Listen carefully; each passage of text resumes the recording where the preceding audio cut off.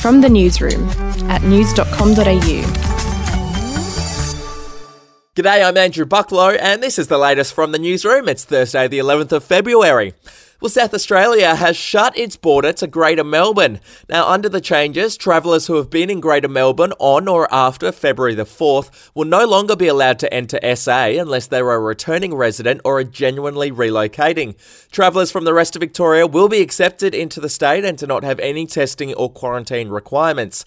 The snap decision comes after 2 more cases of COVID-19 were linked to the Holiday Inn quarantine hotel at Melbourne Airport, with 8 cases now linked to the cluster. Meanwhile, COVID-19 did start in China. That's according to an Aussie scientist who was on the World Health Organization's virus investigation team.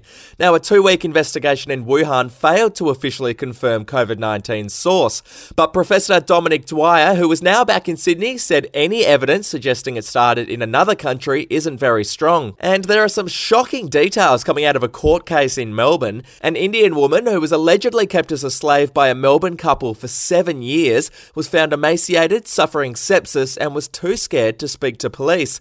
The couple faced court yesterday, and the court heard the alleged victim was an illiterate mother from India who was sent to Australia in 2007 to work for the accused.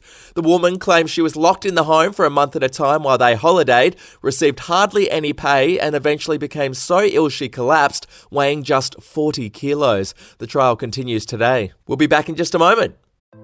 Hey, I'm Felicity Harley and I host Healthyish, where we chat to experts, influencers and people in the know from around the globe to arm you with the knowledge to make healthier decisions for your mind, body and soul. I think if we're going to be focusing on health, like sleep is probably the biggest component of that. I think sleep is the cornerstone. Like choose the harder option, because I've never woken up and gone, I regret that run that I went at 4 a.m. I've never done that. Search for Healthyish and Extra Healthyish wherever you get your podcasts. To sport now, Nick Kyrgios pulled off one of the most incredible wins of his career at the Australian Open yesterday. The Aussie faced 2 match points in the 4th set, but managed to take it to a 5th, which he won 6-4 to defeat Frenchman Hugo Humbert. Even Kyrgios himself couldn't believe he won the match. Honestly, I don't know how I did that. I don't even know what to say. I'm lost for words, honestly. That is one of the craziest matches I've ever played. He'll now face Dominic Thiem in the 3rd round. And to showbiz now, and rocker Bruce Springsteen has been a bit of a naughty boy. It's been revealed he was arrested for drink driving and reckless driving in November last year. He's set to face court in the coming weeks. And hey, if you need to update your tech, news.com.au is giving 2 lucky readers a brand new Samsung Galaxy S21 and a pair of Galaxy Buds Live worth $1,500. If you want them, enter now at news.com.au/win. That's it for this episode of From the Newsroom. I'll be back in the afternoon with another update.